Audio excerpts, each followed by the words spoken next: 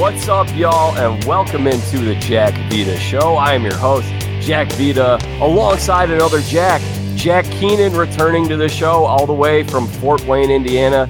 Jack, welcome back. It's Jack and Jack. I was about to say, Jack and Jack again, man. And on this Thanksgiving week, very thankful for having me. And I can't wait to talk about what a crazy sports world we're in right now. So thanks a lot, Jack. Absolutely. Great to have you here, Jack. Today we are recapping. It's a short week. It's a Tuesday morning.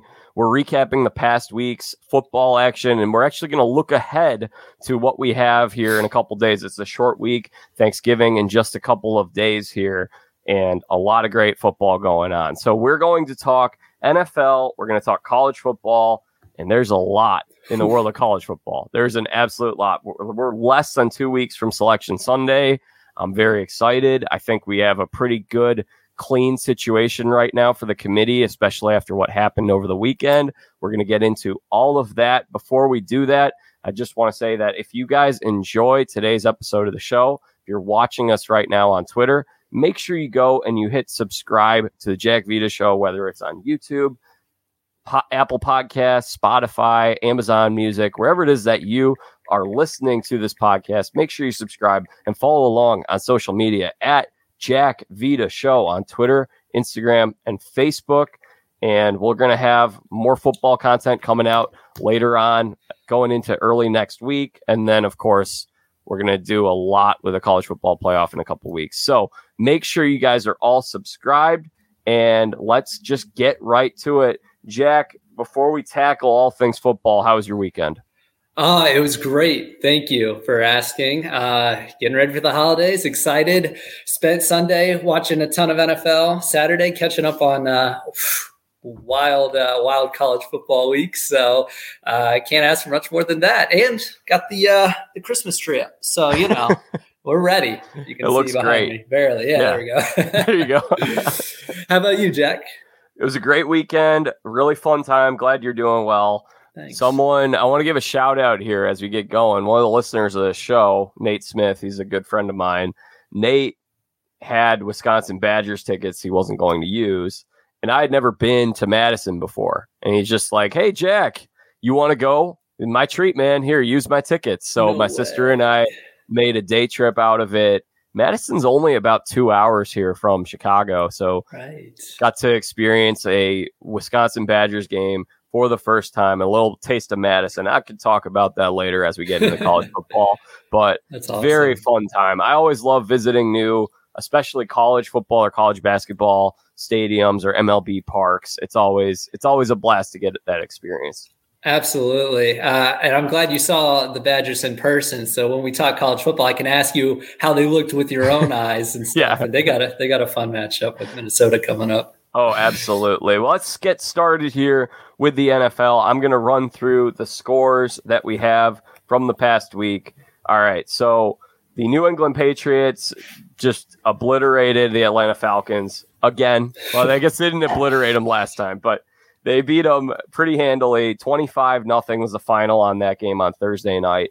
Patriots improved to 7-4. Mac Jones playing some very good football. Though this is what we'll talk more about this in a second, but I do think this was a bit of a light week on the NFL side of things. So I don't think we're going to go too deep in the NFL this week. But what I'm talking about is the game that I was forced to watch was the Baltimore Ravens and the Chicago Bears. And sorry. Yeah, it was without Lamar Jackson. It's a horrible loss for the Bears, just absolutely choked on the final drive. It looked like they were going to win that game. Baltimore wins that game 16-13. And as a Steelers fan, it got my blood boiling. I'm just like, are you kidding me? They win this game. Oh, so frustrating. 16-13. The Ravens improved to 7-3. Bears 3-7 now. Detroit Lions, they cover again, I guess. That's what you could say here. Browns edge out a win 13-10. Lions 9-1 now. The Packers and the Vikings, probably the best game of the week. I couldn't watch it. You know why, Jack? Because you're watching Bears Ravens? They had a weird thing going on this week where there were two games going on, which I guess is normal in the early slate. So CBS had a game and Fox had a game. and the Bears were on CBS with Nance and Romo, which I feel bad for those guys that's the game they got. And then the Fox affiliate here wanted to put Packers Vikings on, which is typically what happens when these teams play. They're on in Chicago because there's regional interest there.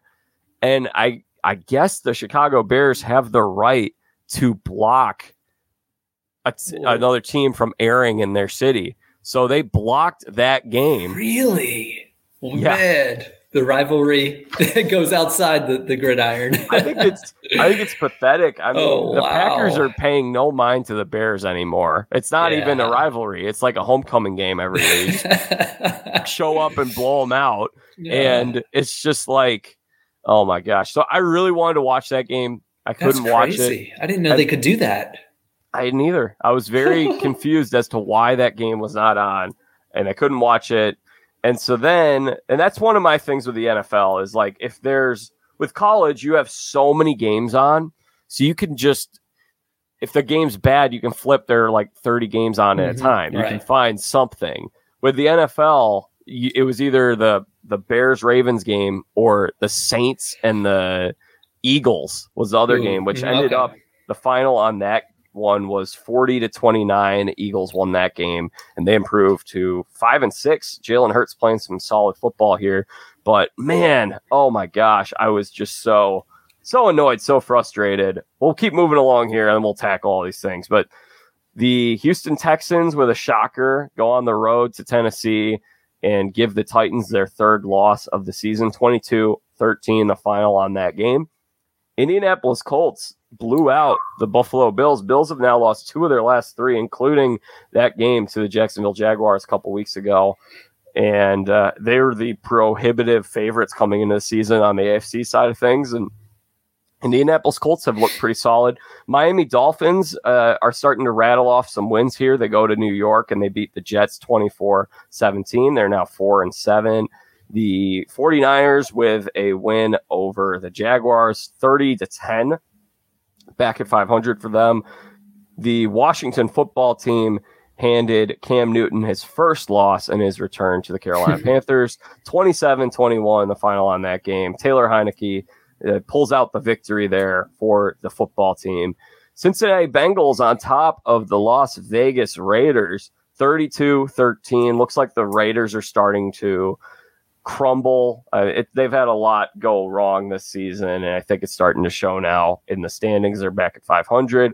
Arizona Cardinals hand a butt kicking to Russell Wilson and the Seattle Seahawks. Colt McCoy with a great game, 23-13 final on that game. Kansas City Chiefs, maybe they're back on track now, win over the Cowboys at home, 19-9. And then, I forgot to put the Monday night game in here. Who won last night? Oh, it was your Bucs fan. My Bucs, yes. What was the final? 30-10. 30-10. Okay. So not too much going on there, but my team, the Steelers. Oh, a wild one. Sunday night. Once again, it was similar to the Bears game. It looks like, they're going to win, but they came up short, 41-37. They were playing that night without TJ Watt, Minka Fitzpatrick, and Joe Hayden. So 3 of their top 4 defensive players, and it really showed. But they're down now. They're 5-4-1. So Jack, what do you want to highlight from this week? Yeah, I'm glad you asked. Okay, so I have my notes here. I was writing down a couple of the ones I really wanted to talk about here, and I'll try to rapid fire them. The first one I got, since we talked about Bears-Ravens first, and talking Chicago, and, a lot of Chicago fans where I'm around in Fort Wayne too. So I think this is not the worst thing to happen from a Bears perspective that they lost here. This is a bad loss, of course, on paper. And I know it's not a healthy perspective to be rooting against a team for the sake of firing.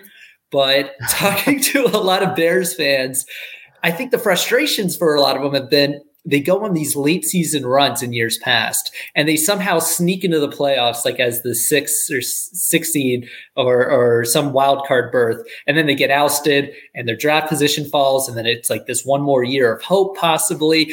Now, I mean, they had that game 1 They choked it in the end. I think Nagy's going to be gone.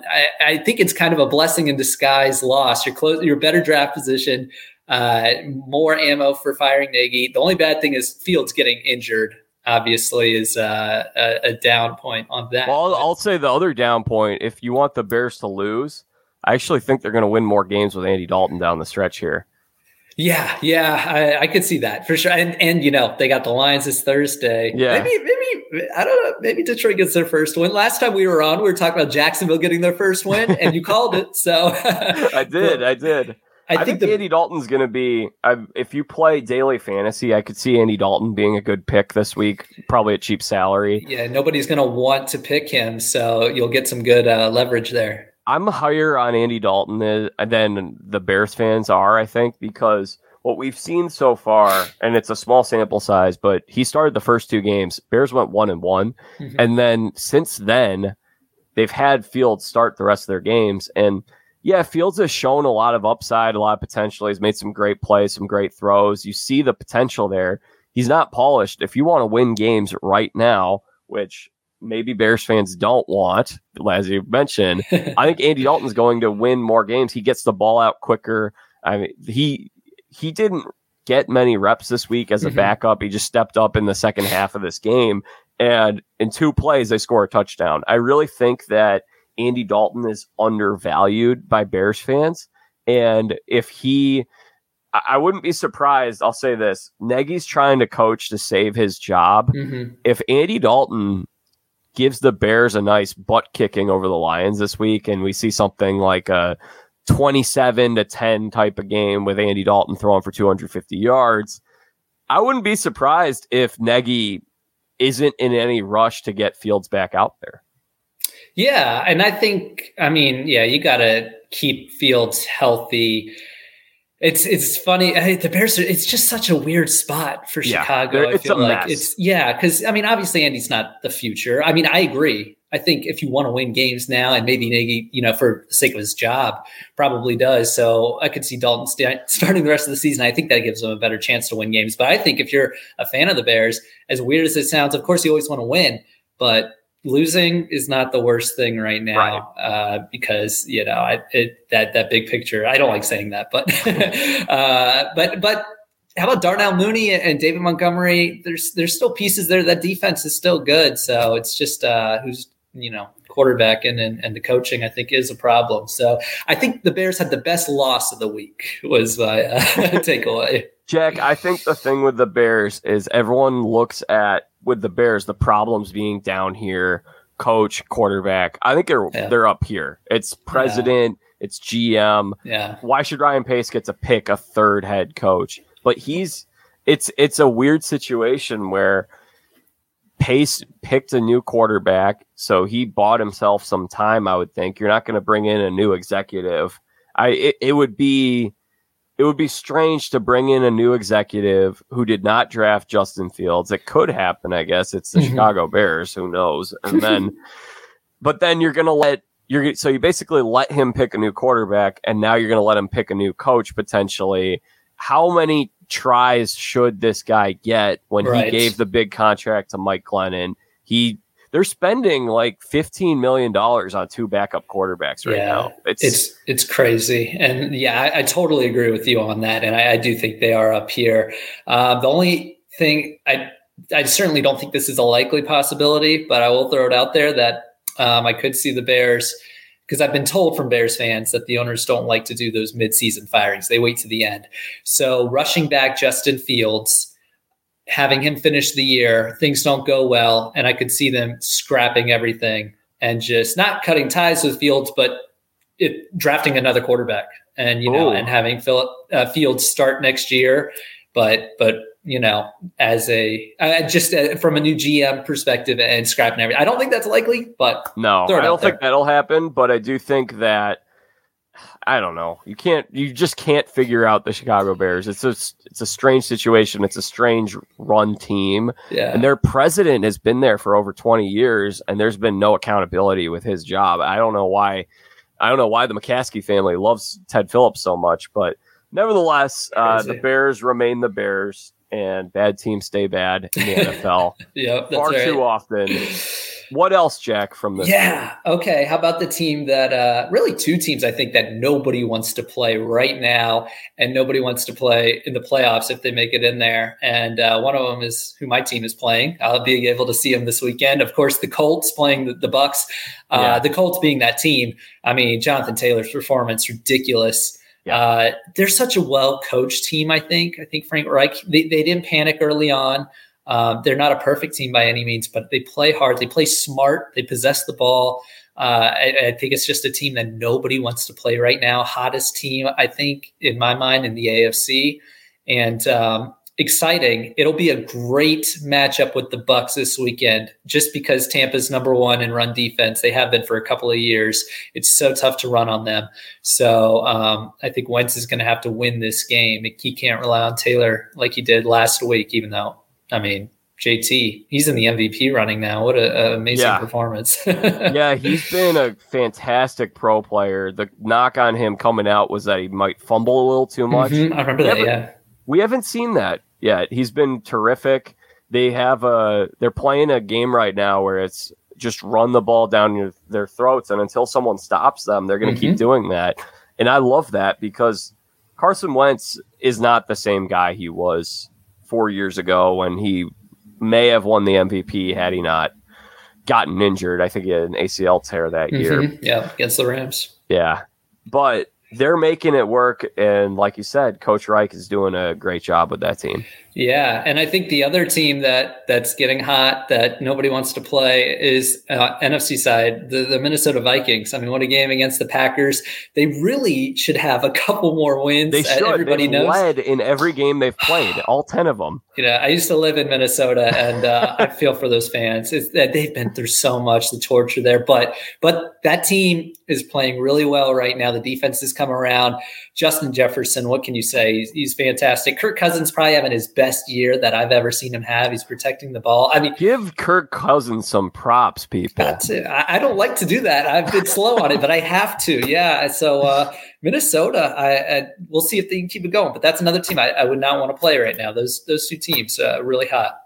All right. What's going on with the Seattle Seahawks? I'm glad I had that one written down. And if you remember, last time we talked, my hot take was that Pete Carroll on the hot seats and Seattle becoming one of the worst teams in the league.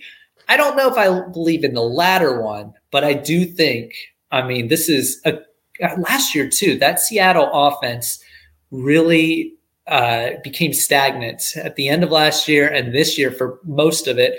And there's too many weapons for that to be the case. So I don't think Russ doesn't look 100% healthy, but their game plan, their formula, it is not working. And I really do think they are not a good football team. I think they're going to have to, I mean, we'll see in terms of what this timeline's like, but at some point, whether it's after this year, after next year, they're going to have to make a decision. Are they going to continue with Russell Wilson or are they going to continue with Pete Carroll? And honestly, Russell Wilson he's age 32. He's been banged up a little bit. I am a little concerned about him just because it doesn't look like the Russ from 3 years ago. That was the best version of him I remember seeing was 2018, where he's just phenomenal. Yeah. But yeah, he hasn't looked right. Maybe it's that he came back too quick. Maybe it seems like there's something going on inside there. I mean, we talked about this in the preseason. CJ Revis and I, when we did our preseason preview, we didn't think that Russell was actually trying to force his way out of Seattle, but it seemed like he was trying to send a message that he was unhappy, and he was saying, hey, this is what I can do unless you make the situation better. And we don't know what's going on the inside, but I think that, I don't know, I still think Pete Carroll is a really good coach. They found a way to win. They won a game with Geno Smith convincingly. I mean, I know it was against Jacksonville, but it's not like they've been a better team with a banged up Russell Wilson versus with Geno Smith. I think Pete Carroll finds a way to win games. Nevertheless, I do think that this situation it's not good. They're 3-7. And I think you might be onto something with something being going on in that building, because I feel like in Pete Carroll's career, his greatest success comes from he's a great motivator and getting his players to give it their all for him, play it with a lot of heart, a lot of passion, a lot of emotion. And I don't know if he's getting there just seems to be some sort of disconnect there. And I like the theory that something might be going on. I don't know what's happening, but, and I could see, I mean, Russell with that massive contract, if they can find a partner that'll take on some of that, I could absolutely see a trade and them just starting over. I mean, they do have a couple of pieces, but I like that. I like that theory. I could see that. And I could see a lot of teams that obviously could use Russ, and they feel like they have the talent around. So someone would take the contract. That's the key. The thing that I think is interesting is that a number of guys after leaving the Seahawks, Richard Sherman, a lot of guys from that team have slammed Russell Wilson publicly after leaving. So I would not be. I feel like he could be. I think he could be the one on the outs here. And it seems like for them, you could get some good value. There were rumors about last year that the Bears had offered multiple first-round picks. Right. And you're dumping a salary of a quarterback in his mid-30s. Now, granted, yes, it's Russell Wilson, and yes, he's still got some years ahead of him, hopefully. But I think that it would be a good spot for them to start over. Now, granted, it's not a great quarterback draft. So I don't really know if the timing lines up for it this year or if they try to run it back another year, but trouble in paradise over there in Seattle. Yeah. Yes. So moving on, if you're going to move on, unless you want to talk more Seattle. On the NFL or move to college? Oh, yeah. I was just going to do one more NFL point. Yeah, please do. Can you please tell me what you think of Dallas, because they're the media darlings, as always.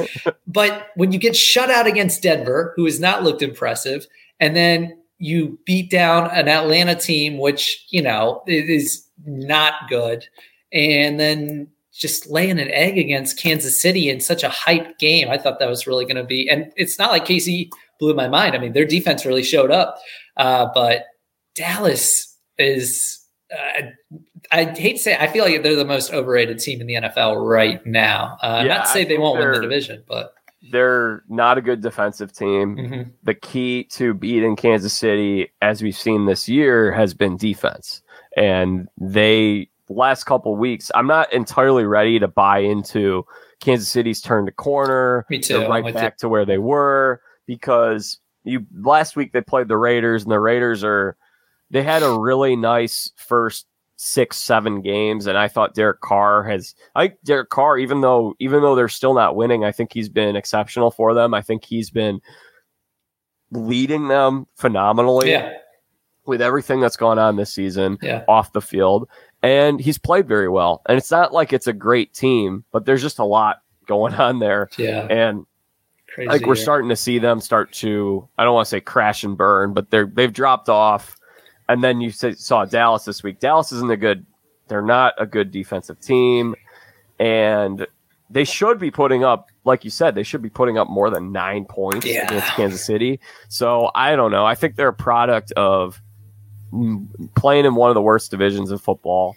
And they're a good team. They're going to win their division. They might win a playoff game, but I don't see them as a Super Bowl contender. I think I have to agree with you. I will just say, watch out. Philly's hot. Washington's won a couple in a row. I think they will win the division, Dallas, but I don't know. Not ready to lock that one up yet, which is kind of fun. I like it when the NFC East is crazy, at least. Yeah, crazy. That's a good word. All right. Last thing I'll add is that the Steelers, I'm getting a little frustrated here. It feels like I know that they're playing shorthanded and they were last week, but you got to close out that game. There are a lot of the thing with Mike Tomlin, and I love Mike Tomlin.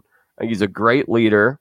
I think he's a good coach. I don't think he's a great decision maker. There have been several times over the years, but particularly over the last couple weeks where I'm watching that Detroit game. It's like, how on earth are you going to tie this game against a winless Lions team at home. This is going to be one of those games that you're going later in the season, you're adding up wins, and you say, man, we needed to win that game. We could not have taken a tie against the Lions. We could take a tie against New England or whomever.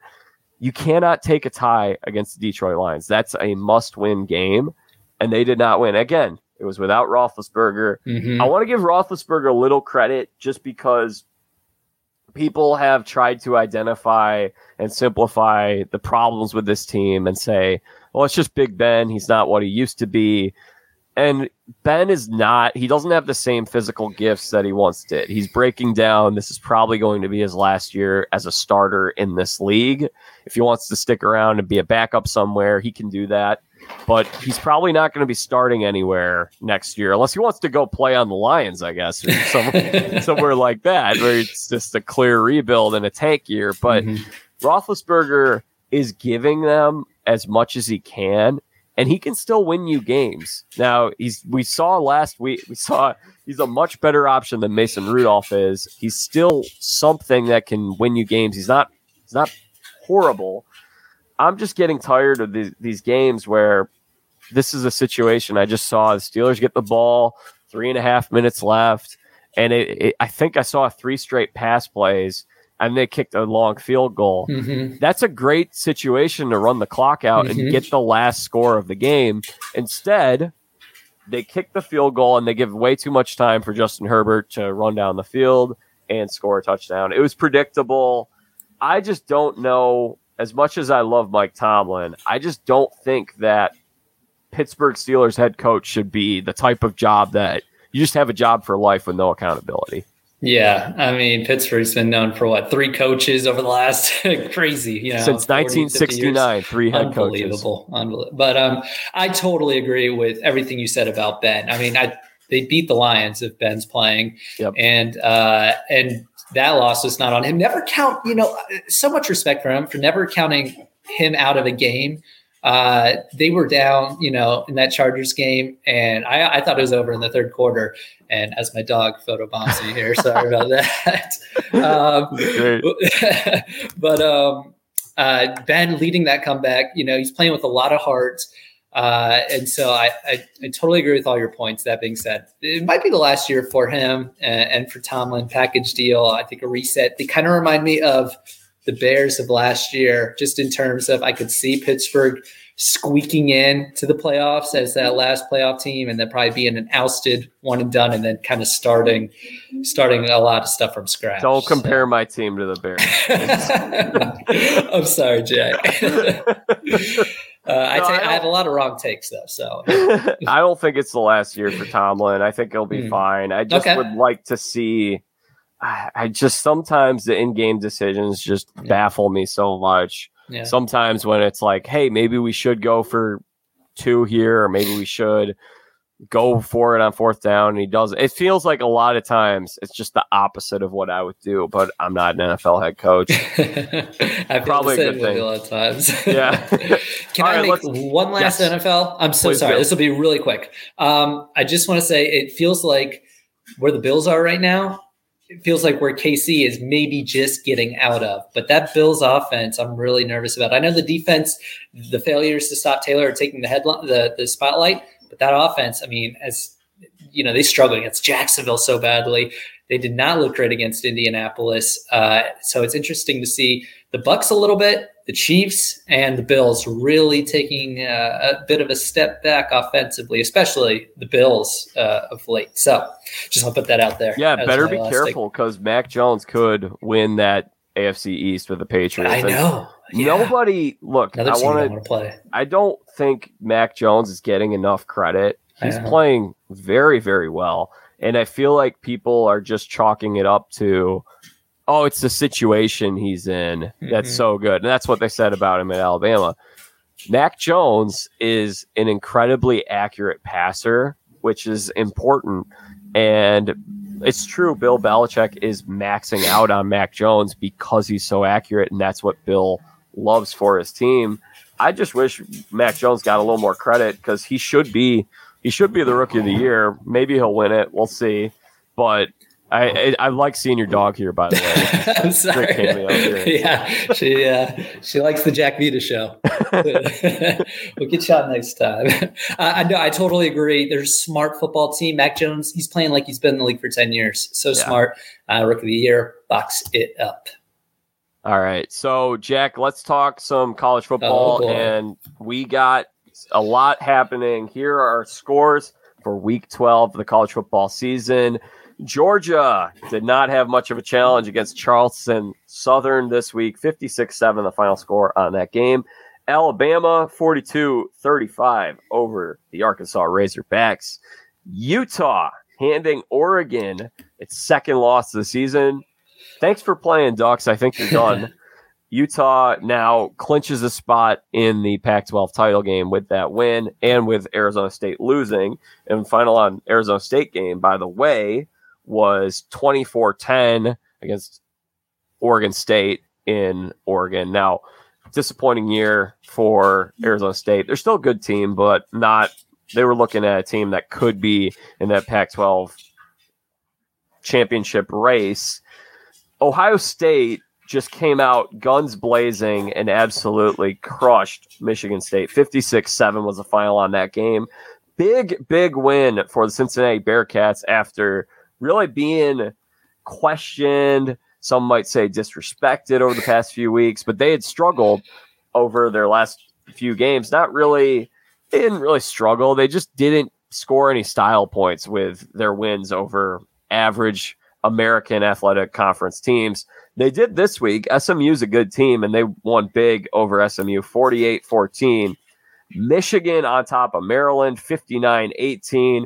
Notre Dame continues to roll, 55-0 over Georgia Tech.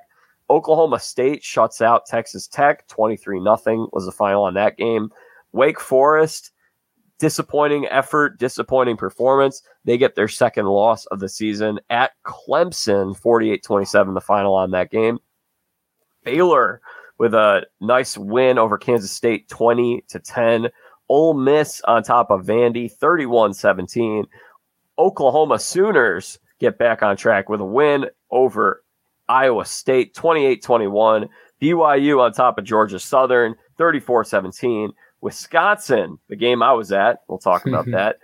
Big win over Nebraska at home in Madison, 35-28. Prairie View A&M comes up short against Texas A&M. Did I get that right? Did those two play each other? Was it A&M versus A&M, or did I screw something up in my notes? I thought it was Prairie View A&M. I think that's right. I was like, it looks like something I would screw up and put. Yeah, no, it was A&M versus A&M. Yeah, I didn't even put that together, to be honest with you. 52-3, the final on that game. Illinois, nice little challenge against Iowa. It wasn't enough, though. Iowa Hawkeyes improved to, I believe they're now either 9-2, still alive technically. I guess we'll see what happens here over the last week. But I think Wisconsin's going to end up winning the Big Ten especially if they beat Minnesota this week. They'll clinch it. But 33-23 final on that game. Virginia, nice little challenge against Pittsburgh, but Pitt wins 48-38. North Carolina State on top of Syracuse, 41-17. UT San Antonio, the Roadrunners, now 11-0. Big win over UAB. Mississippi State on top of Tennessee State, 55-10. San Diego State on top of UNLV, 28-20. Houston with a nice win over Memphis, 31-13. This was an upset by some. I don't know how Liberty was favored to win this game. Liberty's gone, and they've no-showed a couple times. They really haven't looked as good as they did last year. They were actually favored. I guess they were at home against Louisiana. The Raging Cajuns just annihilated them this past Saturday, 42-14. I think that team's being slept on. They're not anywhere close to the college football playoff rankings, but they're a one-loss team. The Raging Cajuns are good. 42-14 final score on that game. Another team from the Sun Belt that has been crushing it lately, Appalachian State on top of Troy, 45-7. Utah State, disappointing effort at I think it was I I don't know if this is a home game or not, but they play Wyoming 44-17 final on that game. In the MAC, we've got NIU with another big win. They're now 8-3. They're my favorite to win the MAC. 33-27 over Buffalo. Some good action. It's going to come down to Kent State and Miami this week. Winner of that is probably going to play Northern Illinois in the MAC championship game in a week. Air Force with a big win over Nevada. They improved to 8-3, 41-39, the final on that game. And elsewhere, classic rivalry did not go well for USC. UCLA blew them out 62-33. Those are our scores for the week, Jack Keenan. So crazy to think what happened to USC, how far they've fallen. But wow, what a week.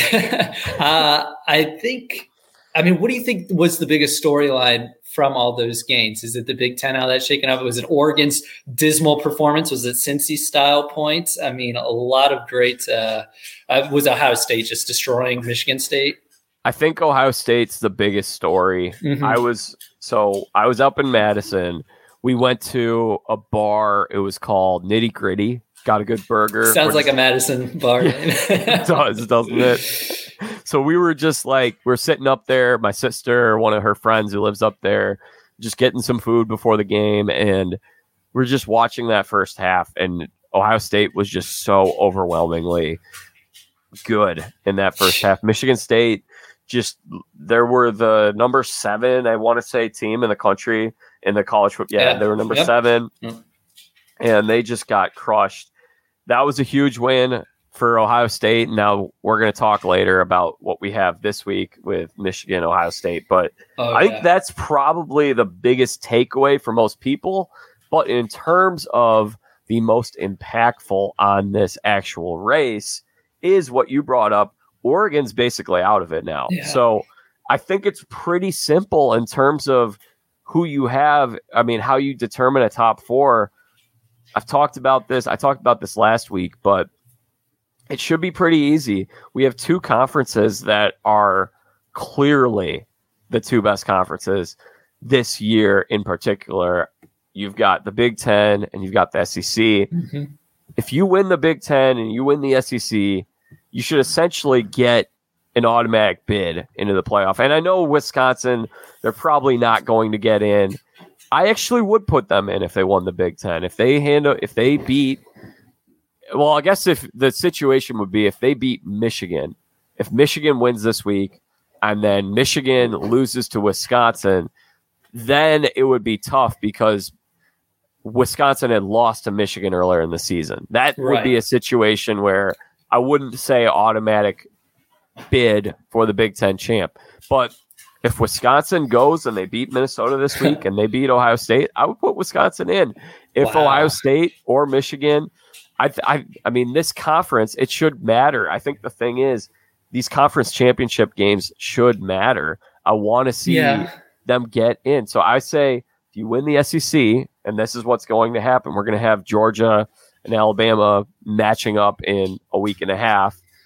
Winner of that game, put those 2 in. Mm-hmm. Seal the deal. But most likely, realistically, Ohio State or Michigan's probably going to be the team out of the Big Ten. So let's just, for the sake of this argument, let's just say it's one of those 2 teams and it's one of Georgia or Alabama.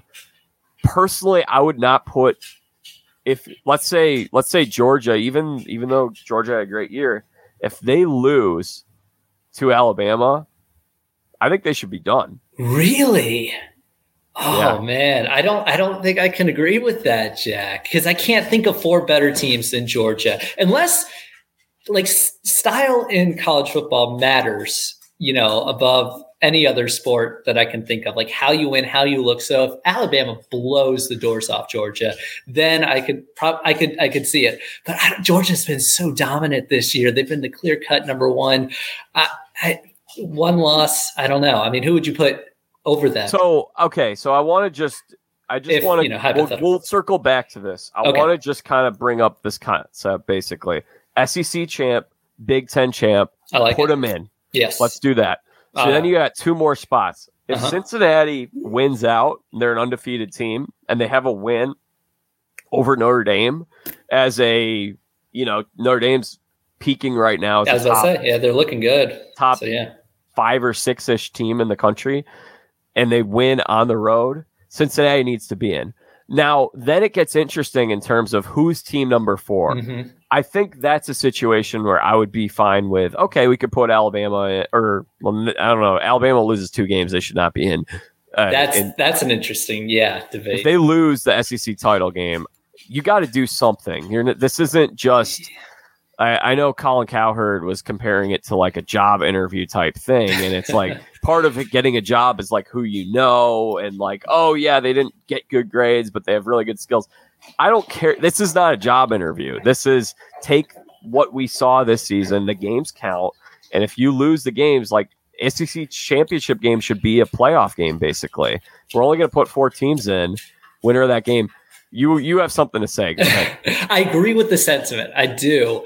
My problem is just who, and I think the Alabama debate is really interesting because I agree. I mean, 2-loss Alabama team is a lot closer for me leaving them out of the playoffs than a 1-loss Georgia team if Georgia loses. So if Alabama loses, who do you put in over them? Because I agree with you about Cincinnati, and I agree about you with the Big Ten winner. I mean, are you putting the loser of Michigan, Ohio State? Are you putting in Notre Dame sneaking in there? It can't be Oklahoma State if they went out. I think so. The thing is I would love, ideally, in a perfect world. We don't live in a perfect world. That's clear. But I think just in terms of my priorities, I think the thing is like my idea is if Alabama beats Georgia, why should they have to beat them again? That's my question.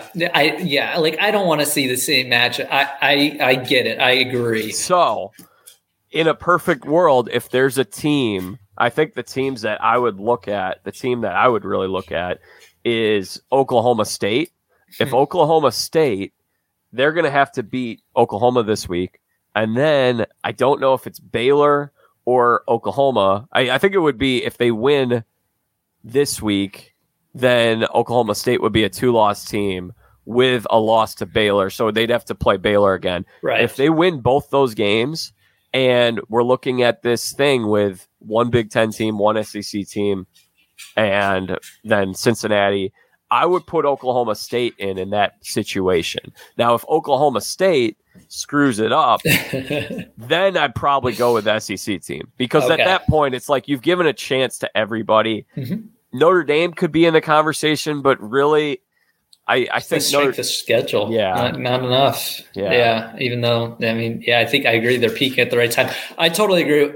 If Oklahoma State wins out, that will be enough for me to probably put them in over Alabama if Alabama loses that SEC championship game. I totally agree but I think Oklahoma's going to beat them next week. We'll talk about that when we get to the score, the preview. But if those would be really 2 high quality wins. And then the debate would get interesting if Alabama beats Georgia. Then and say Oklahoma State wins out, that Oklahoma State Georgia debate. I mean, going by what you said with valuing conference championships, which, I can get on board with it. That would be close to me as to who to put in. I think the thing is if you only have 4 playoff spots, and we've already seen these teams play each other before, then I don't think we need to. I know a lot of people, the way they look at it is like, who are the best 4 teams? That's how I like it, right? I like to look at it as what are the best 4 resumes, and I guess you could say that a 1-loss Georgia team technically has a better resume, but my view is like, they had their chance to beat Alabama. They lost. Why should Alabama have to beat them twice? Because it's so hard to beat a team twice in especially in this sport too. So I like to value those games. But here's the thing, Jack. Cincinnati could lose. They could lose to Houston. True. That's Cincinnati true. Could lose. Oklahoma State could lose. And in that situation, then it's like, okay, what do you do? Because if Notre Dame's a 1-loss team, they should not be above Cincinnati if Cincinnati's won that head-to-head. Right. Well, yeah, I guess so. Oh, yeah, that's tough. Right. So, and then it's like, that's a situation where I'd be So let's say hypothetically, Cincinnati, Oklahoma State, one of those teams lose or both of them, then by all means, we can put Georgia and Alabama both in. Right. I just think in a perfect world, I'd like to see, if we're only going to have 4 teams, let's value these big games and these conference championships, because I think one of the things people like to say is that why college football is so great is that these games matter. But I don't think they matter if you're just going to put if Georgia and last year, I don't think Notre Dame should have gotten in. But in Notre Dame's defense, they split with Clemson. I think that's different, because then you're looking, okay, they split with each other. We can have them potentially play each other a third time, but I don't think you need to. Yeah, you know what I'm saying. Yeah, I got you for sure. And I like your point a lot about the best resume. I totally agree. I mean, just based on what we talked about, if Oklahoma State wins out against Oklahoma and that other, Big 12 school, probably Baylor, that would be pretty tough to keep them out. I feel like it's if Georgia loses. Yeah, I mean, we've said it all. I think I like your argument. Let me just put it that way. You make a great argument. Now, I just want to double back. Disagree with me. Go ahead. About you would put Wisconsin, 3-loss Wisconsin in if they won the Big Ten. So let's say let's set the table here. So we've got, let's say, Georgia or Alabama, that champion. Let's just say Georgia wins that game. 2-loss Alabama. Ohio State loses at some point if Wisconsin's winning the Big Ten championship. Let's say they lose to Wisconsin. They're a 2-loss team. Wisconsin, they're a 3-loss team, but they did win that head-to-head. So I'd put them above Ohio State. They won the Big Ten. And now, what else are we really looking at? Because in this case, Michigan's a 2-loss team. They lost to Ohio State. Right. And then are we just going to go with Georgia, Cincinnati, Oklahoma State, and no Big Ten team?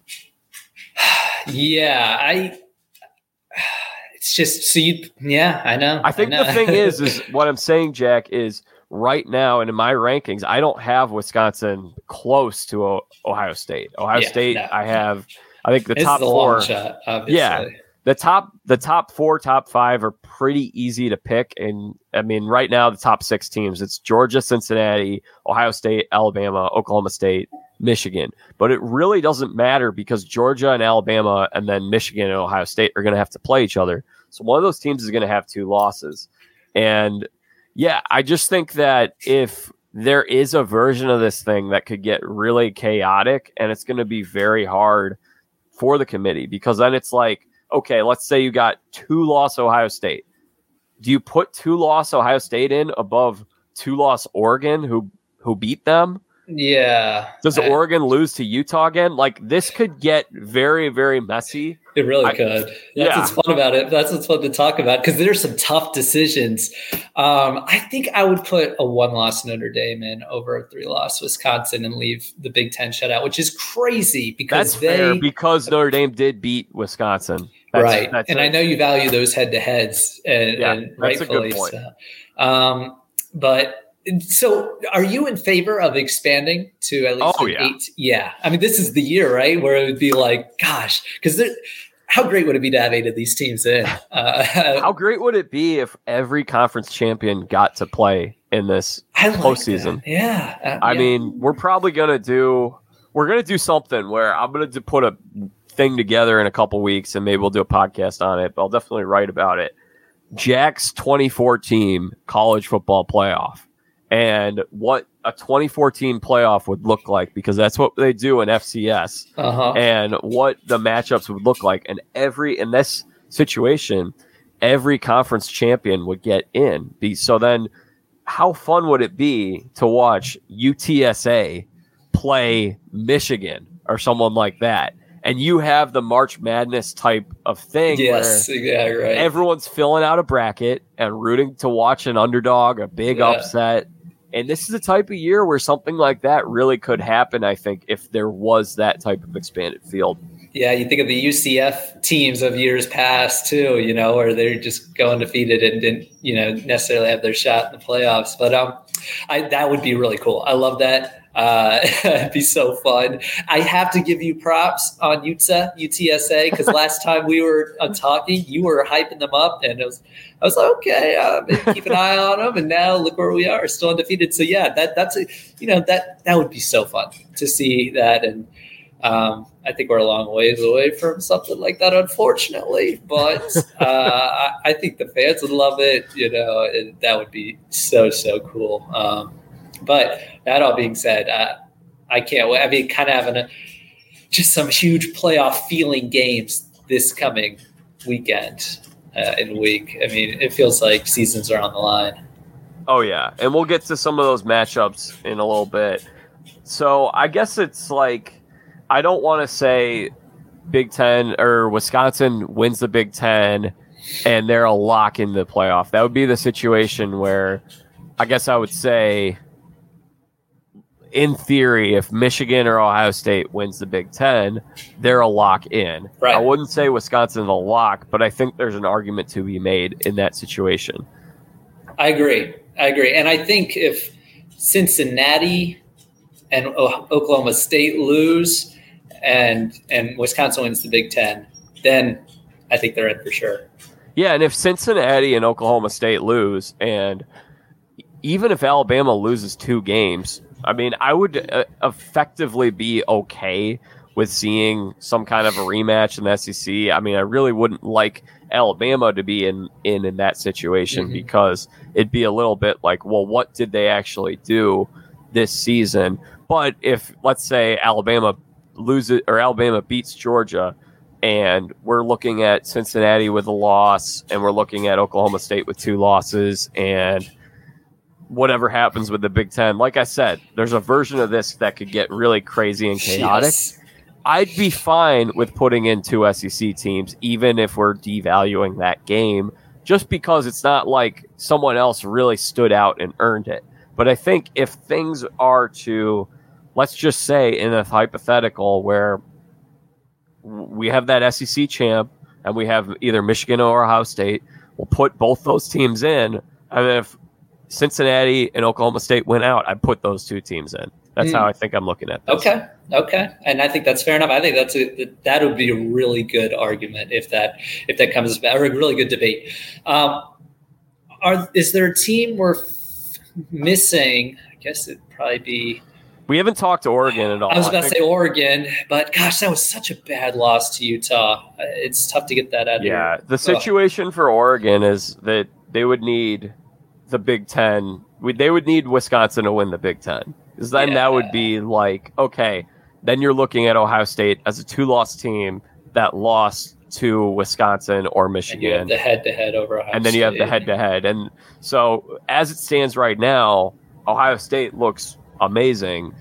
And they very well have a good. They look like they're going to look amazing in a couple weeks. We'll see, but they're still going to have a couple games here that are meaningful that they're going to need to win, and that's what I think is good, is to have these meaningful games here at the end of the season. But if they're to lose, and especially if there's a situation where, let's say, like I said, if Wisconsin wins the Big Ten, it means that Ohio State and Michigan are 2-loss teams. Then I think. I don't know if the committee would value the head-to-head. I would value the head-to-head. I would put Oregon above those teams. But then would I go with Oregon or would I go with Wisconsin? It's kind of right. Yeah, that would be an interesting debate too. Yeah. All these hypotheticals, but Ohio State, it's tough to, honestly, in my mind right now, it's tough to picture them losing. They're so amazing. And I'm someone who kind of leans a little bit more Michigan, so it's tough to say. But Ohio State, you cannot deny how awesome they look. But yeah, I just love talking all these hypotheticals. You don't know what can happen. I mean, I've got chaos if Wisconsin wins the Big Ten. Absolute chaos. Notre Dame would be again. They're in the mix, especially in a situation like that where they have a win over Wisconsin. If Wisconsin wins the Big Ten. I think Wisconsin winning the Big Ten would be the biggest. I think that'd be the biggest thing that would kind of screw things up and make this really messy. Yeah. So let me ask you, Jack, then, if I'm not going to say it because I razzed on them way too much last time I was on here. So Cincinnati, but say they lose to Houston or something, and Ohio State wins the Big Ten, and let's just say Georgia wins the SEC. What would it look like for you, playoff wise? Would Alabama make it in? Will Oklahoma State win out? Maybe it's Oklahoma State and Notre Dame. Well, it's tough because if you want to put the thing for me is if you want to put Notre Dame in, then Cincinnati should be one notch above them because they won that head to head on the road. But it's going to be hard for Cincinnati to get in if they don't go undefeated. I don't. It's again, the thing is, it's not like we're looking at so many great cases right now. Like I know a lot of people are saying, well, Cincinnati they don't play the same schedule that some of these other teams do.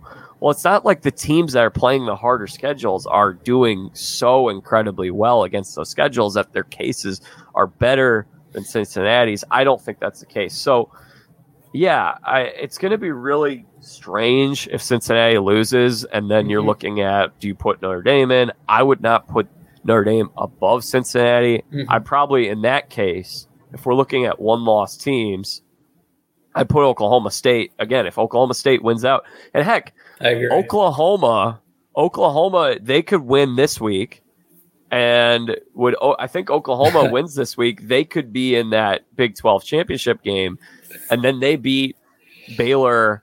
I wouldn't value their one-loss season as much as an Oklahoma State's one-loss season because then they'd be splitting with Baylor versus Oklahoma State would be beating Baylor twice. Or I don't know. It could be a situation where they win and then they play Oklahoma State again 2 weeks in a row. It's such a messy season, Jack. I don't know. I really don't know. I love the mess, though. Honestly, I love it because it's just, everyone's got hope right now. It's so fun. It's so many hypotheticals. I mean, we could go down the rabbit hole. I didn't even think about. If Oklahoma beats Oklahoma State and Baylor and a couple of the other teams that we mentioned take a loss, I mean, a one-win Oklahoma team, that's a strong resume. Talking resumes, I mean, it's strong. So even though it's not always been very, very, what's the word? Smooth sailing for Oklahoma this year, it's pretty amazing that they still have a path. So I love it. I love the chaos. Let's bring it on and see some more. Yeah, and I'm trying to think about if there are any other teams. I mean, the other thing is, let's say if Houston beats Cincinnati, there's no chance they'd actually put Houston in the playoff. But then they're a one-loss team that has a win over Cincinnati. There are going to be some very hard decisions if we don't get. I mean, the easiest thing I think is if Alabama. I'd say the easiest time I think the committee should have is, let's say Georgia wins, they beat Alabama, they're SEC champs. You got 2-loss Alabama, either Michigan or Ohio State. One of those teams wins the Big Ten. Cincinnati remains undefeated, and Oklahoma State wins out. I think that's a pretty clean cut playoff, especially because the other thing right now is Oklahoma State. It's kind of like I said. If you're ranking teams based on what they've done up to this point, you could put Notre Dame or Michigan ahead of Oklahoma State. You could put some other teams ahead of Oklahoma State. But if Oklahoma State beats Oklahoma and Baylor over the next 2 weeks, then the resume for them looks a lot better. I think that's what I'm looking at with Oklahoma State. The opportunity, is there for a team like Oklahoma State. And it would be really tough to keep them out because those would be two really strong wins to me. Baylor's been, really coming on, and Oklahoma, of course, is a fixture in the top 15 all year. So, I think it's kind of crazy to think, but I think Alabama would have to be on the outs. So, in that situation, and then again, we go back to if Alabama beats Georgia, and the same thing plays out as you just said. You take in, is Georgia not making the playoff? If Georgia loses to Alabama. And then everyone else wins out. So I think the committee would put both of them in, but and leave I'm out not sure. Oklahoma State. I think the committee would put the 2 SEC teams in, but I'm not saying that I would. Yeah, I have a different view.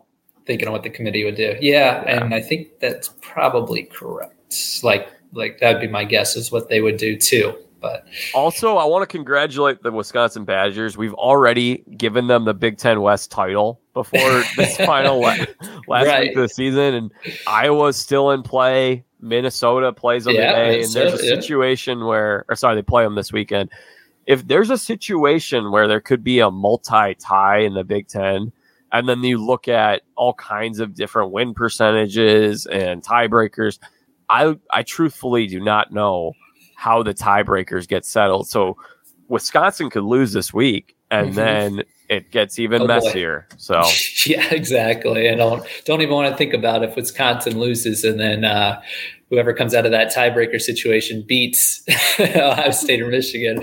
That'd be crazy. But it's rivalry week, man. Yes. So throw everything you know out. And Wisconsin, I don't think it's going to be a cakewalk. No, it's definitely not. We'll preview these matchups in a second.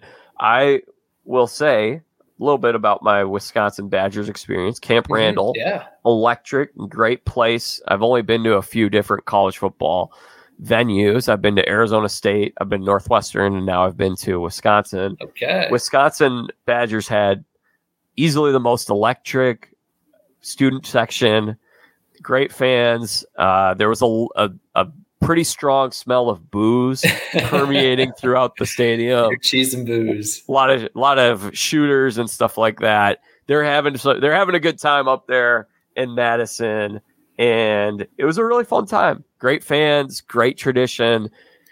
Madison's a really cool town. Team looks like a good team. Nebraska, I want to add on Nebraska, by the way, just chose to bring back Scott Frost.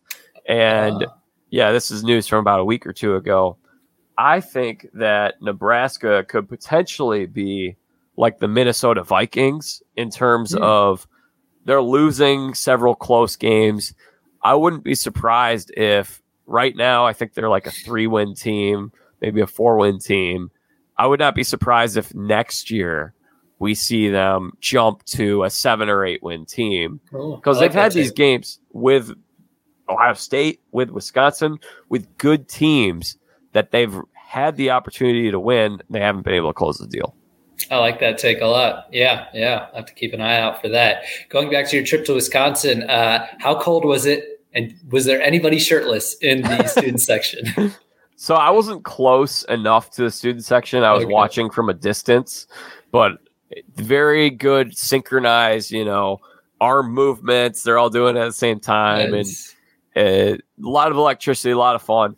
And it was not as cold as right now, by the way.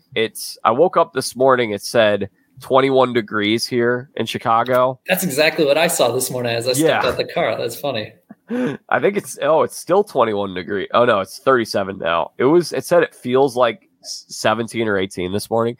It was not that cold, but it was a 2:30 start time. So the game started, it was actually fairly nice, and the sun goes down at 4:00 or whatever. It goes down here in the Midwest. And it got cold, but it was bearable. We're not at the point. I mean, this is November. We're not like the January where it's going to get super, super cold. You're right. Yeah. I didn't see any shirtless people here. Gotcha. Yeah. We got to wait for January, apparently, for that. We got to get you to so you've never been to an SEC stadium?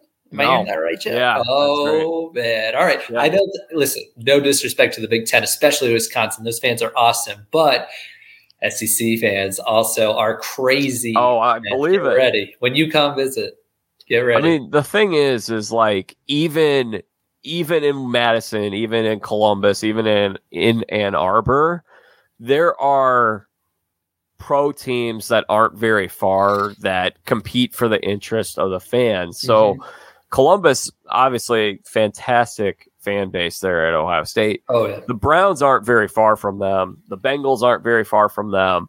That's not taking anything away, but if you go down to like Tuscaloosa, Alabama, that is that the is only life. team. Like, Yes. or I guess, Nebraska Cornhuskers, they are a Big Ten team, but that is I've heard the it's team amazing there. Yeah. I haven't been, but yeah, me too. But I've heard it's awesome. And you're so right. That's absolutely the point. And that's what's fun about some of these teams, that is literally the entire town, the entire city. They live and die by it. yeah. And then like Texas A&M. Yeah, Texas has some sports teams, but Texas is a gigantic state. Mm-hmm. So you have College different station, sections. Yeah. Mm-hmm. So, no, I definitely need to go. I'd love to go anytime you want to do one next season. There you go. Get you to Neyland. Yeah, it'd be a lot of fun. Okay, let's see. So I want to just see what else from this past week should we discuss. Yeah. Did you have anything else before we preview the matchups this week? Yeah, let's see here. Let's see if I wrote anything. I think Houston's a really good team. We're gonna. I think Houston. I want to give some points to Cincinnati for that win against SMU. The Houston SMU game a few weeks ago was essentially a tie, but Houston won on that kickoff return there late at the end of the game, and they were playing at home. Houston is there are a couple good teams here in the American, and Houston's a one-loss team. They're 10-1. If Cincinnati beats them, that's going to be another win worthy of a playoff appearance. Mm-hmm. In terms of other sort of group of five action, like I mentioned, NIU, Northern Illinois Huskies, they're having a good year. I think they're going to win the MAC here, led by Michigan State transfer Rocky Lombardi. What a great name. Yeah. And then the ACC, I think another takeaway would be that the ACC, which been harping on all year, not a very strong conference. And I would actually put the Mountain West ahead of the ACC this year. Yeah. Clemson weeks ago. Yeah. Clemson handed, it's like these rankings are weird because NC State is a 3-loss team. They really haven't played anybody, and they're the number 21 team in the country, according to the college football playoff rankings. Like and then you have a team like Houston, who's, I guess Houston's 24, but there are teams such as Louisiana, or like there are some good teams that I think have stronger resumes. They've lost fewer games, and they play in conferences that, I guess the Sun Belt's not the ACC, but some of these Mountain West teams, it's just, I don't know. And I think you're capturing that, resume versus best team argument and how the committee is viewing it. And that's why I think when you said your committee predictions as to what they're going to do, I think based on the rankings, that's your evidence there as to why they would do that. And yeah, it's tough. It's like evaluating quarterbacks out of college, and the small school kid who just tore it up and the stats look great and it looks good on tape, but the competition isn't there versus the guy who has all the traits, but didn't have as much success at his big time school, but he played, tough teams. It's kind of, a give and take. I mean, I think Houston is better than NC State. Wake Forest loss was probably the most surprising. Is definitely the most surprising to me, besides Michigan State not even putting up a fight. Crazy. We'll give some points to Clemson too, by the way. Yeah, turn it around. They're not like a top 20 team. They'll probably come in ranked this week, and I think I would have them ranked here pretty like 24, 25, something like that. I totally agree. They're a top 25 team. They're not what they've been in the past, but we'll give credit to those guys. They turned it around. They've been a lot better over the past several weeks. Yeah. And I do love watching Pittsburgh too. And Kenny Pickett, just fun. I'm kind of rooting for him to win the Heisman, even though he's a long shot right now. Yeah, I know. Problem is, I was looking at the betting odds on that recently, and it's like he's like a plus 2,000, and then Stroud and Bryce Young and Kenneth Walker were all relatively closer to winning that, and I don't think there was anyone else above really in that territory. The problem is that with Pickett, and this is again why it would be so great to have a system where the ACC championship matters. If you win the ACC and you get an automatic bid, every conference champ gets in the playoff. then that's a huge game. And right now it kind of feels like, because of our 14 playoff thing, before it was different. Before the old BCS system, there was greater value to winning your conference championship. Now it's not valued in the same regard because of the current bowl setup. Mm-hmm. And it would be so great, because that's the problem with Kenny Pickett is he's putting up all the numbers, but he's not going to play a signature big time game that's going to be impactful on the playoffs race. That's where, so people aren't going to watch Pitt as much over the next couple of weeks. They're not going to value his efforts as much as you're going to see from these Ohio State and Alabama games over the next couple of weeks. Yeah, I agree. In watching that team, I feel like if he's not quarterbacking, they're 5-6 wins, I mean, he's kind of willed them, in my opinion, to that. What are they, ranked 18th or something like that? Top 20 ranking. Yeah. So, I just had to say, just that MVP kind of resume, but you're right. Yeah. And the ACC has been such a disappointment this year, but Clemson coming on strong, that's going to look good for next year, I think, and building that momentum. The same argument you kind of made with Nebraska and all those hard fought games. That momentum is a real thing. I believe it, so year over year. So, they'll be back. Yeah. I'm trying to see what else we had this past week in terms of I think we got to pretty much everything. Is there anything else? Not really. Oh, I know. There's a big one. I had a big one. What are we missing? Dan Mullen fired from Florida. Oh, yeah. Did that surprise you? Not really. I think I'd say that his downfall surprised me. I'd say that because everything I sort of heard over the past several weeks didn't sound very good for him. Mm-hmm. But this is a team that last year, it was a one-score game in the SEC championship game. Now, Alabama controlled that game the whole way through. They didn't really look like they were ever in serious danger of losing that game. But if you're a Florida fan, just think about coming into this season and saying, okay, we were pretty dang close. We killed Georgia last year. We're pretty dang close to winning the SEC. We could be a playoff team potentially this year.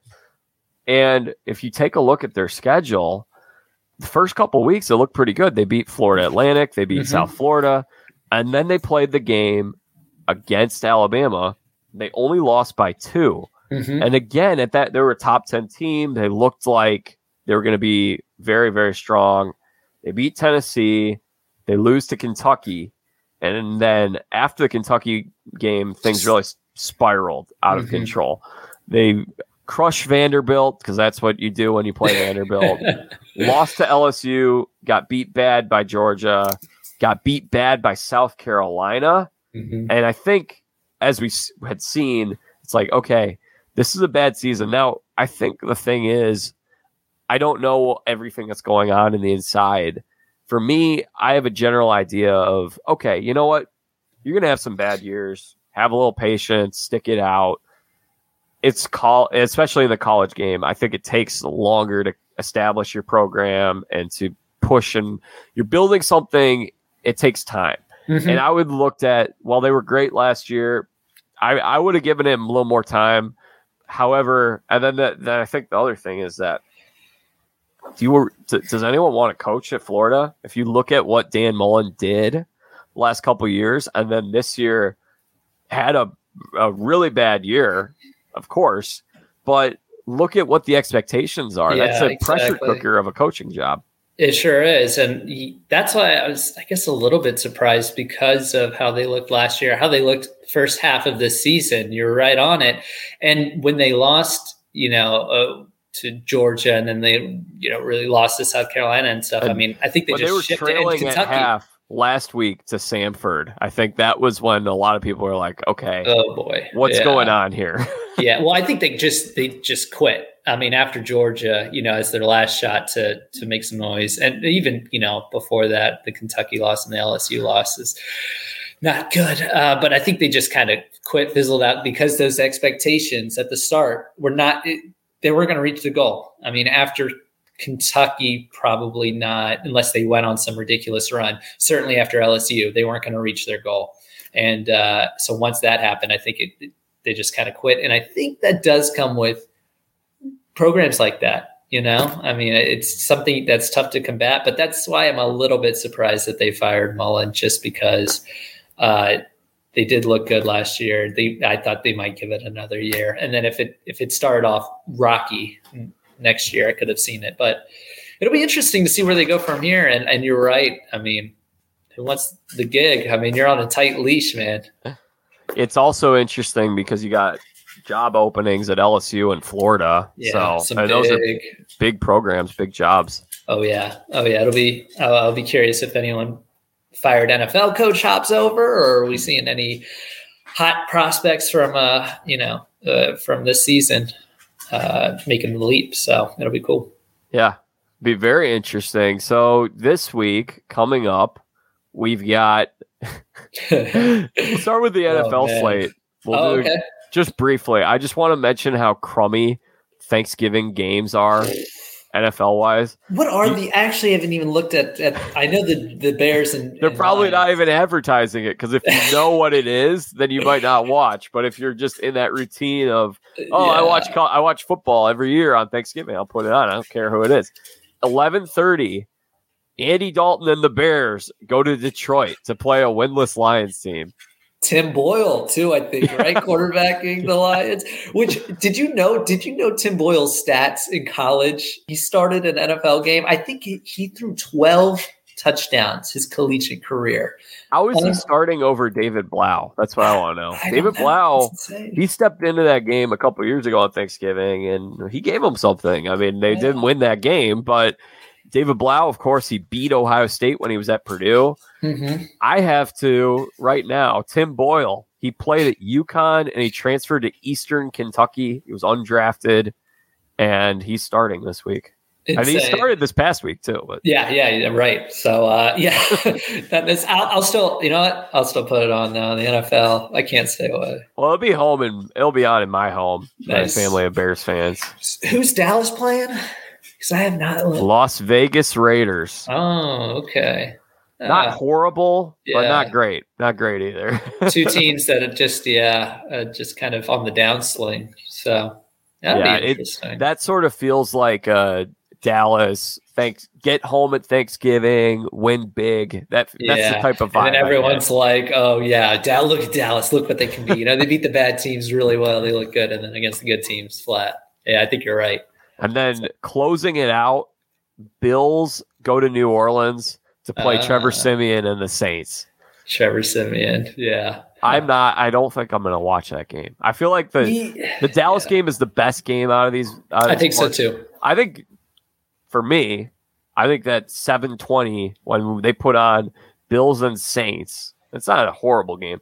That feels like time for me to put on a Christmas movie and watch it with my family. I think you're right, honestly. I mean, I don't really want to see Trevor Siemian in that weird Saints offense where they run the option and what's his name's popping in the Taysom Hill. So yeah. I thought of when you brought up the Russell Wilson trade scenario, though, the Saints are definitely one of the teams that kind of popped in my mind. I could see Peyton really, really working with Russ. Yeah. Which I hope doesn't happen as a Bucs fan in that NFC South, because that'd be kind of scary. But yeah, I agree. I think the Dallas Vegas one is the one I'm most interested in, because I could see a scenario where Vegas wins that game.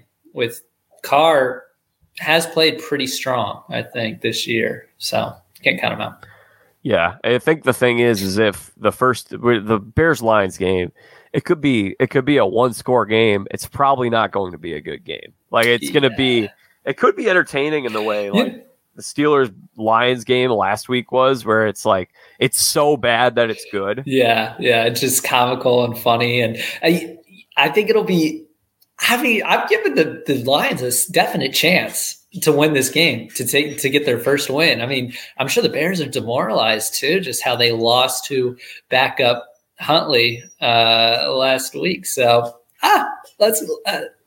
If it's not going to happen here, I don't think the Lions are winning a game. Maybe I'll put it that way. At home against a Bears team that's Now I know you're an Andy Dalton guy though, so maybe Dalton. No, I just think Andy Dalton I think he's better than he's given credit. I think he's a better option for the Bears to win right now than Justin Fields is. If you want to play Justin Fields because you want to develop him, I get that, especially at this point in the season. But the argument from so many Bears fans was like, oh, well, Justin Fields is such a better option for the Bears to win right now than Andy Dalton is. I haven't seen that this year. I agree. And so out of curiosity, would you rather you got to win one game, Andy Dalton or Colt McCoy quarterbacking? That's a great question. I actually think those are two fairly strong options. Like, I would much rather have both of those guys than I would have Mason Rudolph. yeah, I'd have to agree with that one. I'm a big Colt McCoy fan. I am too, man. I love him as a backup. He just comes in and gets it done. Yeah, I think the thing with Colt is he has a little more of he's been doing the backup job for almost 10 years now. Yeah. And so he's probably used to going in there cold, where with Andy this past week, it looked a little rusty because he hadn't played in a long time and he's used to starting. So I don't know. I go either way with that. Let's preview the college football games for this week. Oh, man. Where should we start, Jack? I mean, it's got to be a game of the week, right? It's the one, and it all leading up to this season. Jim Harbaugh on the hot seat, and can he win a big game? Can he beat Ohio State? This is the opportunity. I can't wait to watch it. I could see Ohio State absolutely blowing Michigan out, but I could also see it close. I mean, everything's on the table here. I just want to see if Harbaugh can deliver. And I've just kind of rooting. I always thought he was a really good coach. So I think so too. Yeah. It's just, I can't wait for it. It's going to be crazy. Do you think it's going to be close? Put it that way first, Jack. You know, what's funny is I made the bold proclamation on this show back in September. It was after Ohio State lost. I think it was after they played that game against Tulsa, and it was like they're just squeaking by against Tulsa. My call at that time was, this is the year that Michigan beats Ohio State. I said that back then. Having watched that Michigan State game, I don't have much confidence in that pick.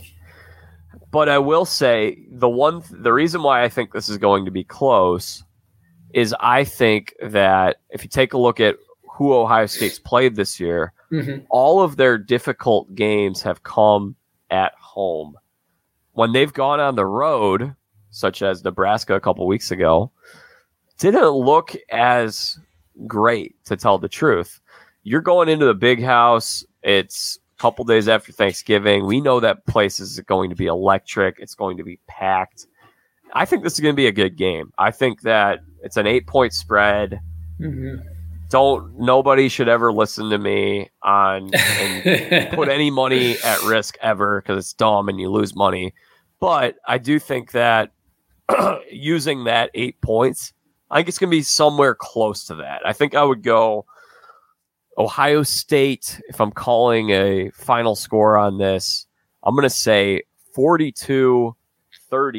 That's the final score. Okay. Ohio State 42-38. So does that mean if Michigan does pull this off, do you go around saying, oh, September, I told you, now you've hedged your bets? Probably will. Actually, I'm looking. You should. I mean, that's a great call. I'm looking at schedule now, that Ohio State's road games. And you're right. I mean, to start off the season, remember that Minnesota game right off the top where they were in trouble early? That was a tight game. And yeah, I'm looking, Nebraska's really close on the road. So I like that point. I like that point a lot. And the Big House is just, it's going to be insane. It's just so hard to go against Ohio State after how good they looked against Michigan State. I mean, they just look like it's coming together. And I actually think this is the best I feel about Ohio State in the last couple of years. Like, I could actually see this Ohio State team winning it all. And years past, I'm like, I can't see them getting past, Alabama or Clemson. But this year, I could see it. Yeah, I get you. I think I'm thinking along the same lines as you are. I also think what Michigan's due, they're going to win one of these years. I don't think they are due. It is going to happen at some point. It might not happen this week, but it's going to happen soon. Yeah. It's a good time for them to win. They're playing at home. They're having a great season.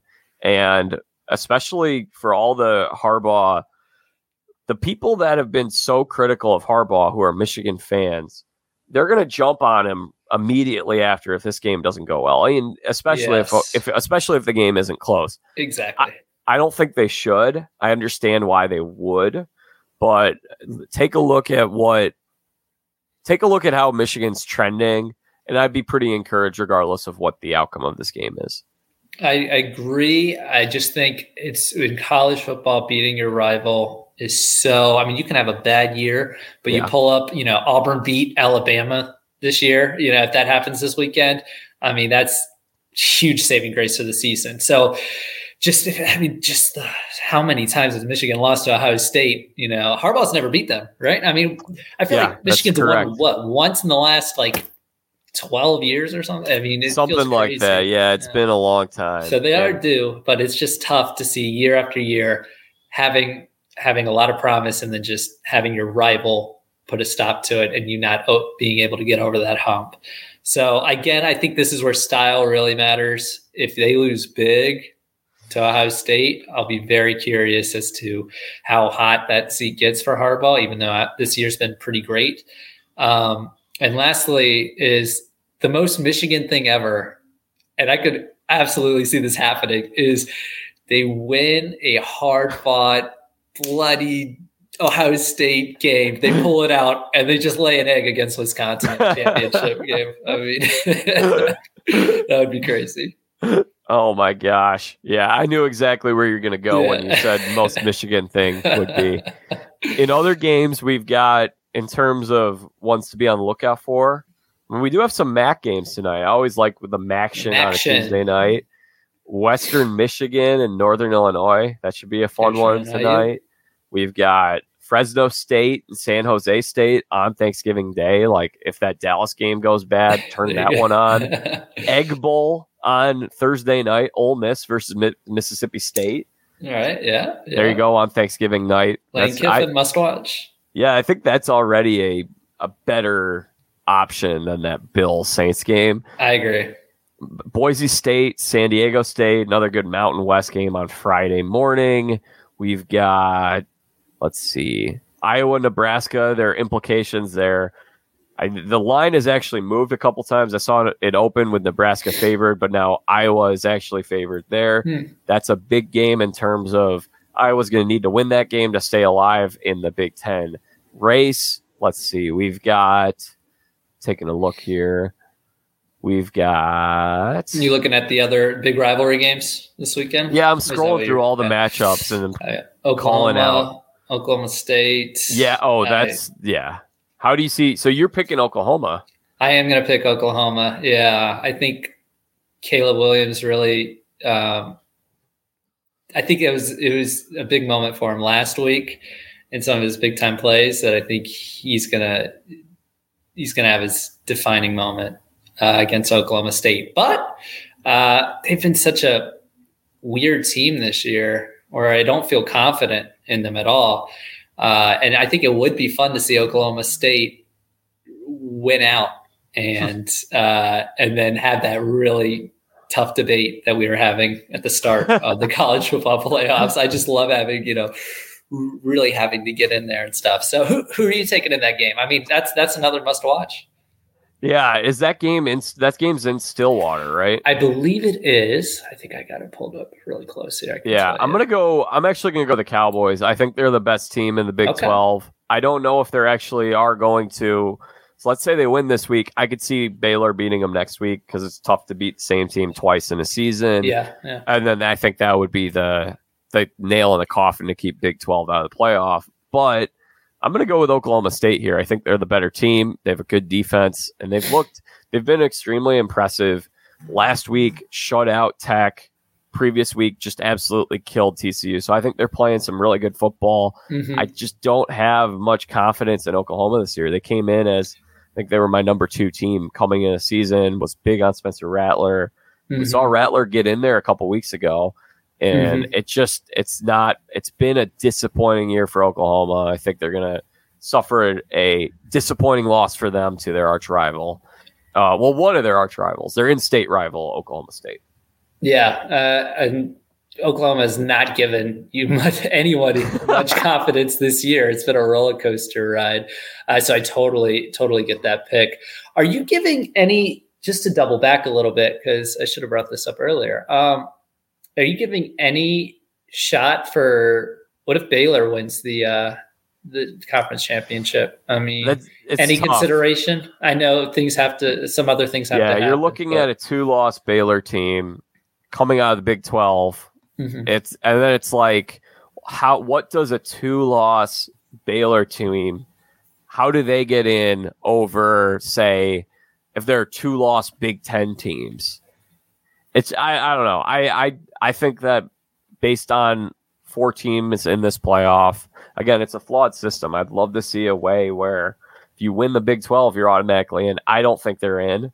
I think they're kind of playing for a New Year's Six bowl at this point. Yeah, I think that's totally fair.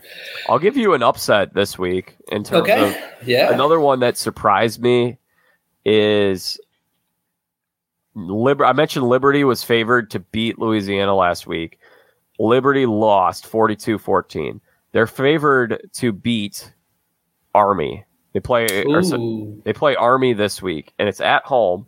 Army's 7-3. Army's had a win over Air Force a couple weeks ago. Are you an Army guy, by the way? Yes, I have to be an Army guy for the matchup. Yeah, so exactly. Of course, Army Marines fall under that. Oh, okay. So your dad was a Marine. Oh yeah. Okay, gotcha. Yeah. Okay, but you guys aren't like go Army, beat Navy kind of guys. You're just root for all the military academies. Yeah, exactly. I'm like, because I forgot whichever side the Marine Corps falls under. It's definitely who I root for, but obviously, based on how I'm talking here, I don't really remember. Okay, so for some reason, I feel like actually we pulled for Navy growing up. So Liberty this season, they beat Troy. And they beat Old Dominion. They beat UAB.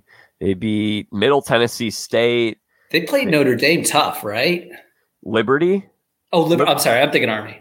Yeah, Liberty. I'm looking at Liberty's schedule. They really don't have any signature wins on their schedule. And when they've played, they lost to Syracuse by 3.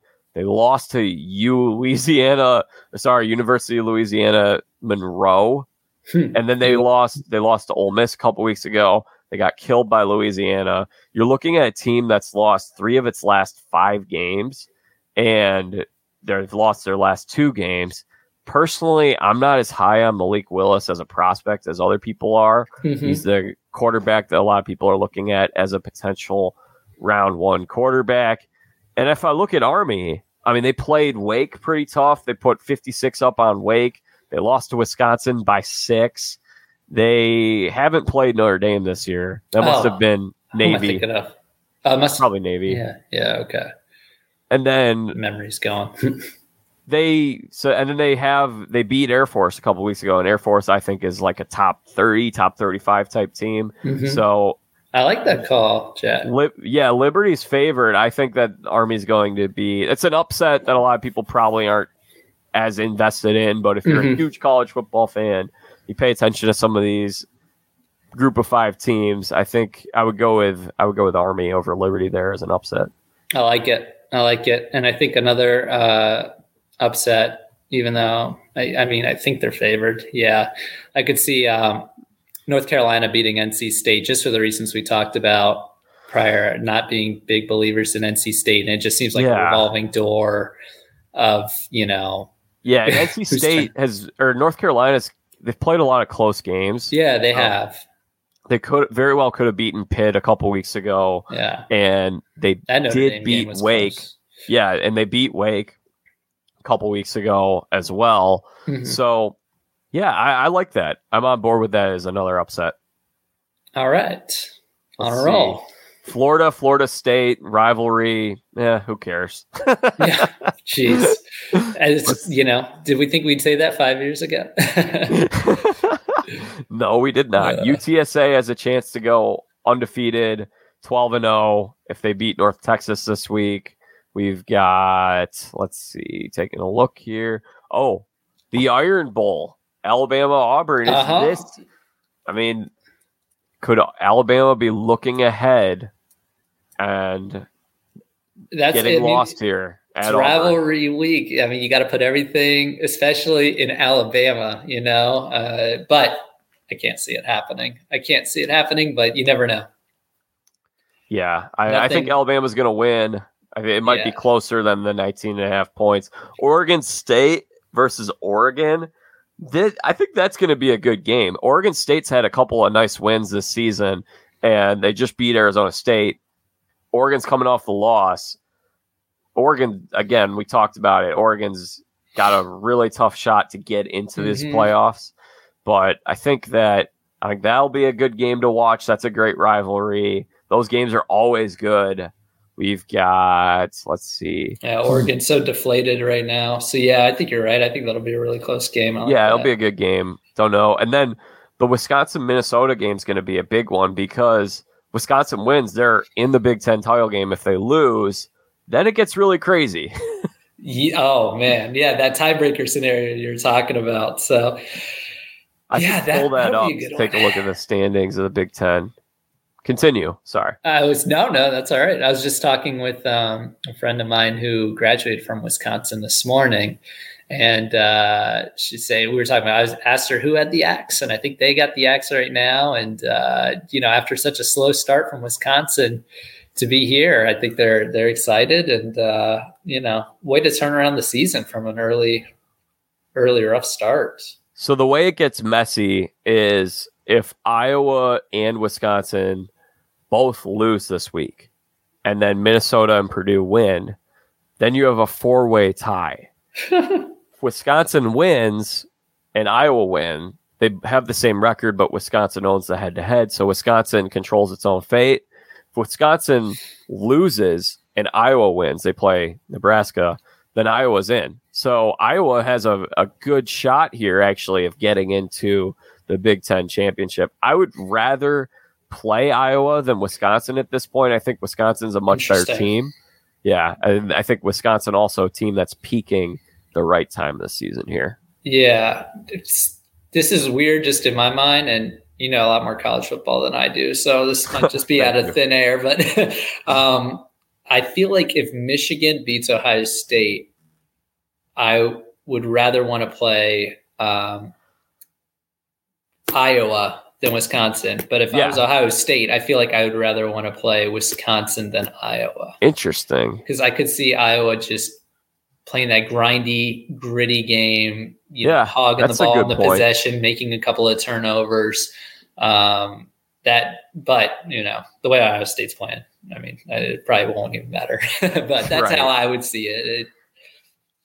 That's fair. Yeah, no, I get that. Arizona State, another. It's not going to matter. Arizona. I mean, this would be the type of loss that if Arizona State lost this game, it's the type of loss that could get Herm Edwards fired. Yeah. I don't think he should be fired. I think he's building something there, and they got to be patient.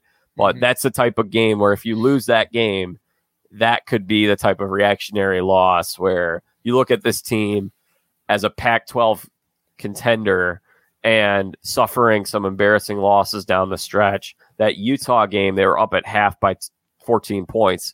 And had they won that game and then not lost another one of these, they'd be the team that'd be playing Oregon here in the Pac-12 championship. Yeah. They had the big win against Oregon a couple of years ago.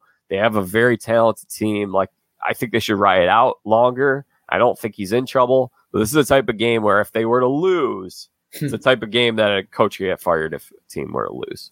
Yeah, I can see that. But I'm with you with Herm. I agree that, I love Herm, by the way. Yeah, I do too. I think it's, that's his environment too. College, the energy, I think he's building something too. And a little bit disappointing how the back half of the season has gone for them. But I hope they kind of beat Arizona just for that sake. I mean, I think I'd like to see Herm stay.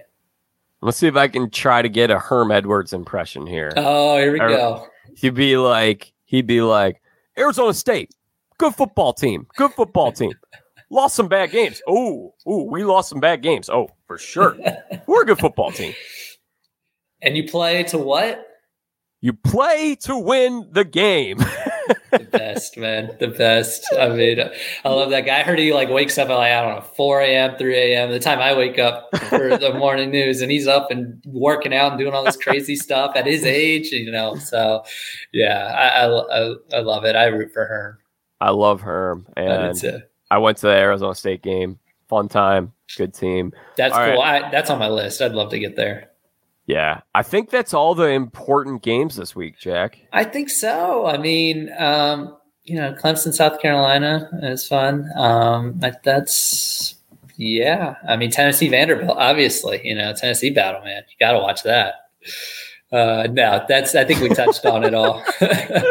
Just a crazy, I'm so excited. I'm really excited. Good stuff. All right. Well, Jack, before we say goodbye for now, I want to know, what are you thankful for? The season of gratitude. Yeah, that's good, man. First off, of course, my family. So lucky, even my dog who was photobombing earlier, my lovely wife, my parents, my mom and my two sisters are coming in later this week. So I'm excited about that. So family, number one, and then opportunity to do what I love, which is talking, and I get to do it for a living. And now I get to do it for fun with you, even though half the time I'm saying bad takes like Army playing Notre Dame, and then looking up and seeing that Navy got squashed by Notre Dame. So I don't know why I thought one of them played them good. They didn't, but I'm thankful for meeting you, Jack, of course, having this opportunity. I love this. I really appreciate you having me on. It's such a joy. And just life. Every day's a gift. Interacting with people, life's too short to be angry. Let the little things get at you. It's easy to do. The world is a lot of things happening in the world nowadays. But I think if you can make the little differences in your life with the people you interact with, I think it goes a long way. So I'm thankful for those opportunities. Absolutely. I would say, there's so much I'm thankful for. Of course, my relationship with Jesus Christ and his death and resurrection and paying for my sins. But in terms of my daily life, the thing that I'm most thankful for, I have to say, is that I'm healthy right now, because we had a year, last couple of years have been tough, and some people have lost or have some family members, or they've had family members who have had some complications, and not just in COVID, but in terms of, right now we got a lot going on in terms of mental health. When people are locked inside their houses, there's a drug epidemic going on right now. There are a lot of suicides, overdoses, just a lot of things right now. People are not taking good care of their health. And some people are not fortunate to be able to take care of their health. And I would say that I am so thankful, because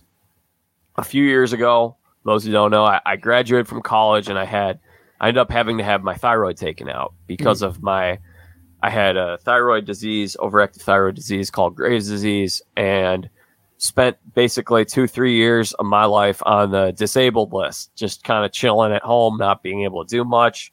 And then COVID comes, and when I finally start feeling healthy, I have to stay inside even longer. And it's, I'm 27 years old, so I'm kind of getting a later start than a lot of people in terms of beginning your postgraduate life. But I'm thankful for 27 years of life. I'm thankful that I am healthy now. I'm thankful that a couple years ago, I would not have been able to just go to Madison and have a fun time, make a day trip out of it, and go to a game. And when you have to go through something like that, and then you get back to living quote unquote normally, the things that might seem mundane or just small are some of life's greatest blessings. And so I'm just so thankful that God healed me and brought me back to being healthy and being out there. And now I'm able to get ready for whatever the next stage of life God takes me to is. Man, that's so awesome. And you're so right about the health and your perspective on what you've been through. It's something that we should all keep in our head. Like you're right, the little things. Health is easily something we take for granted, and mental health especially too. The stigma against mental health. I mean, if you're ever feeling down or you don't, most people watching this probably don't know me, but you can always send me a message if you just need someone to talk to, man, because that's a lot of people.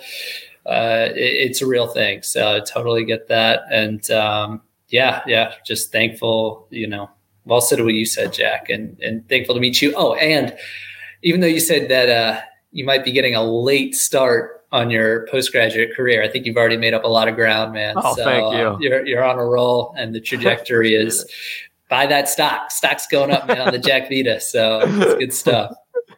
All right. Well, Jack, thank you so much for coming by the show today. We'll have to do it again at a later date, potentially sometime soon, hopefully. But how can people, what would you like to plug? What are you working on? How can people get in touch with you on social media or anything else like that? Yeah, absolutely. You see my handle right there on Twitter. So that's pretty good. Or on Facebook, you can. It's a lot of, Fort Wayne based local news. That's what we do here in. And if people are listening in the podcast feed and they can't see it. Yes, that's a good point. It is Jack Keenan News. That's all you got to search on Twitter.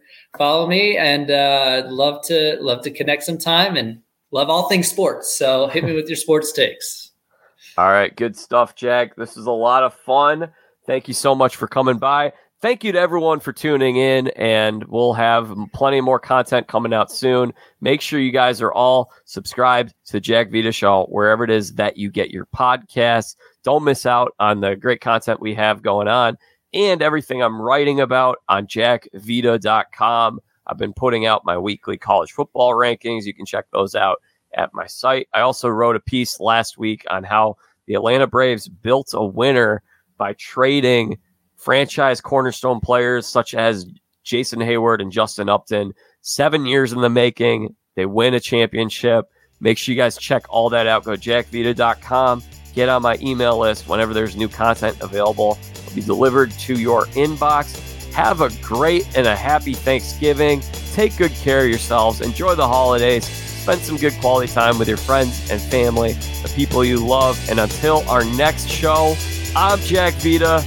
Bring in the dancing lobsters.